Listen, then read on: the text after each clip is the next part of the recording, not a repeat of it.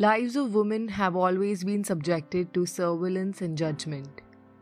From being told how to sit, what to wear, where to go, and how much skin to show are some of the ways women have lost autonomy over their bodies. In this month of March, our theme for Poetry on Record is Womanhood, and I'll be reciting this lovely poem by Kalpana Komal called Bodies of Women. Two 6-year-old stick figure girls dance daily in the park. To no music they dance, to nobody's glance notice their gangly arms and spindly legs move in gay contorted ways. Arrhythmic, asynchronous, abounding in abandon. Two young women sit coyly on a bench, limbs crossed, all 8 of them, dressed in t-shirts and unripped jeans. And for good measure, a measure of discordant dupattas draped over meager chests. They sit, separated from the kids, by a few yards, a few years, and an ocean of inhibition.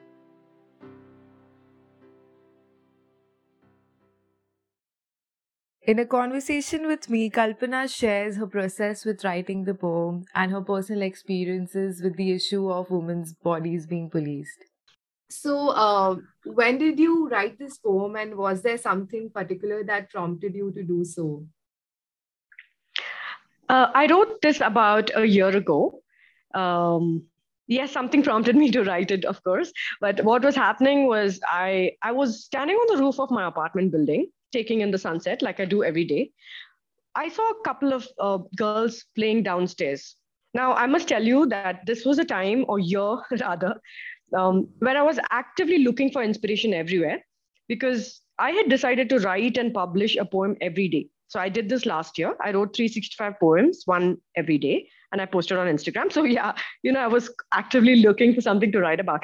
So I saw these girls and I noticed they were playing and they were just like fooling around, goofing around. And I noticed how unself conscious they were with their bodies. They must have been about like 6 or 7 years old.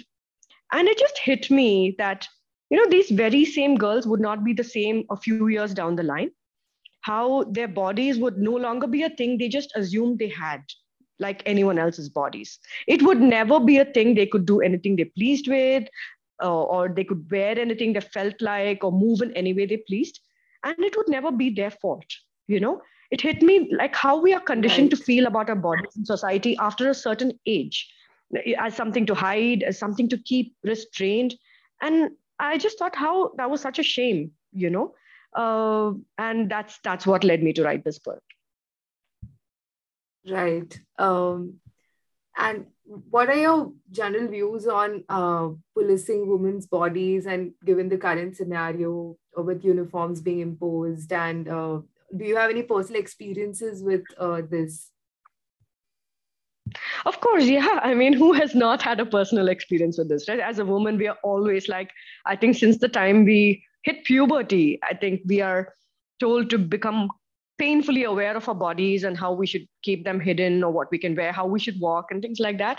It's not easier for Indian women for sure. Uh, and a lot of the times, I think people police women's bodies unconsciously. Let's say, like, you're on a beach and you're wearing a bikini.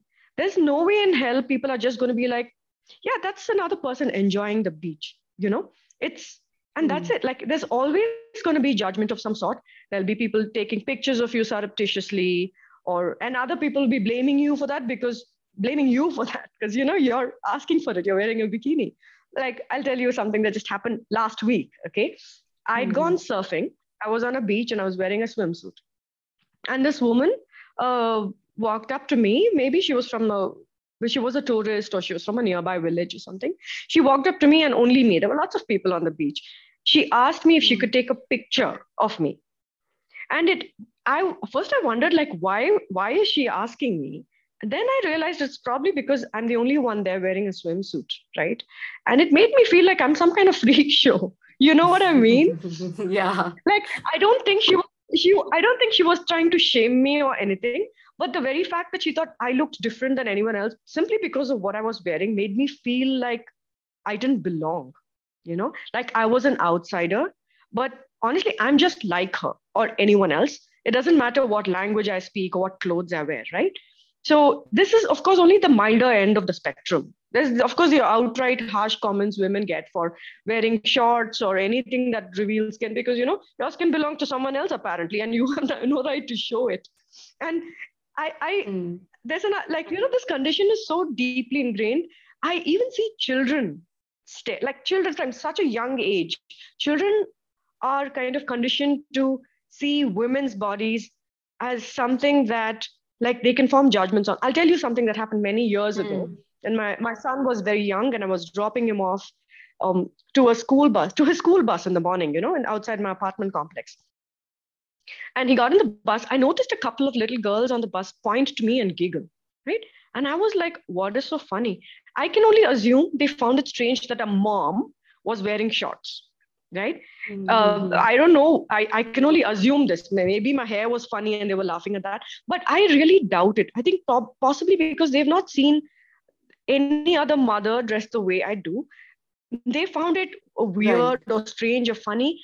And it made me uncomfortable that little girls, like maybe who are like 7, 8 years old, are already judging women by what they are wearing. Hmm. So it is so like it's this bias or this conditioning is so deeply ingrained, and if we are not careful, we are going to be raising generations of men and women doing the same thing. If we don't normalize that, our bodies are our own and we can do what we feel like it, and we don't like kind of shout it from the rooftops, it's Right. going to take a long time for policing of women's bodies to just go away.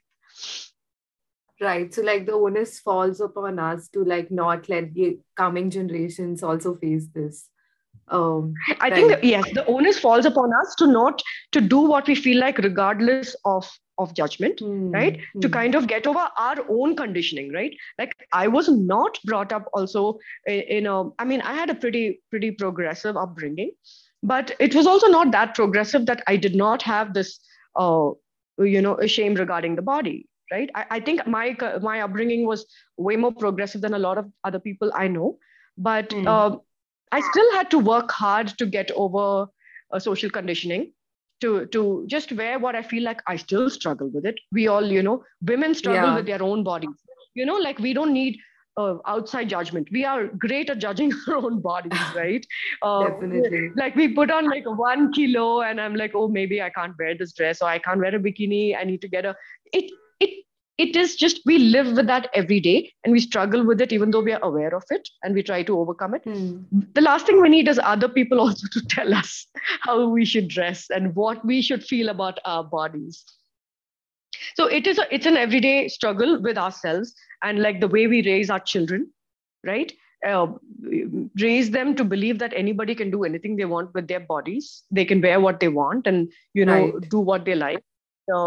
I think it just has to be consistently, like that message has to be consistently put across, either the way we like talk to people or the way we conduct ourselves in everyday lives or in the arts, the media. I think the Hmm. message has Hmm. to be Hmm. consistent everywhere.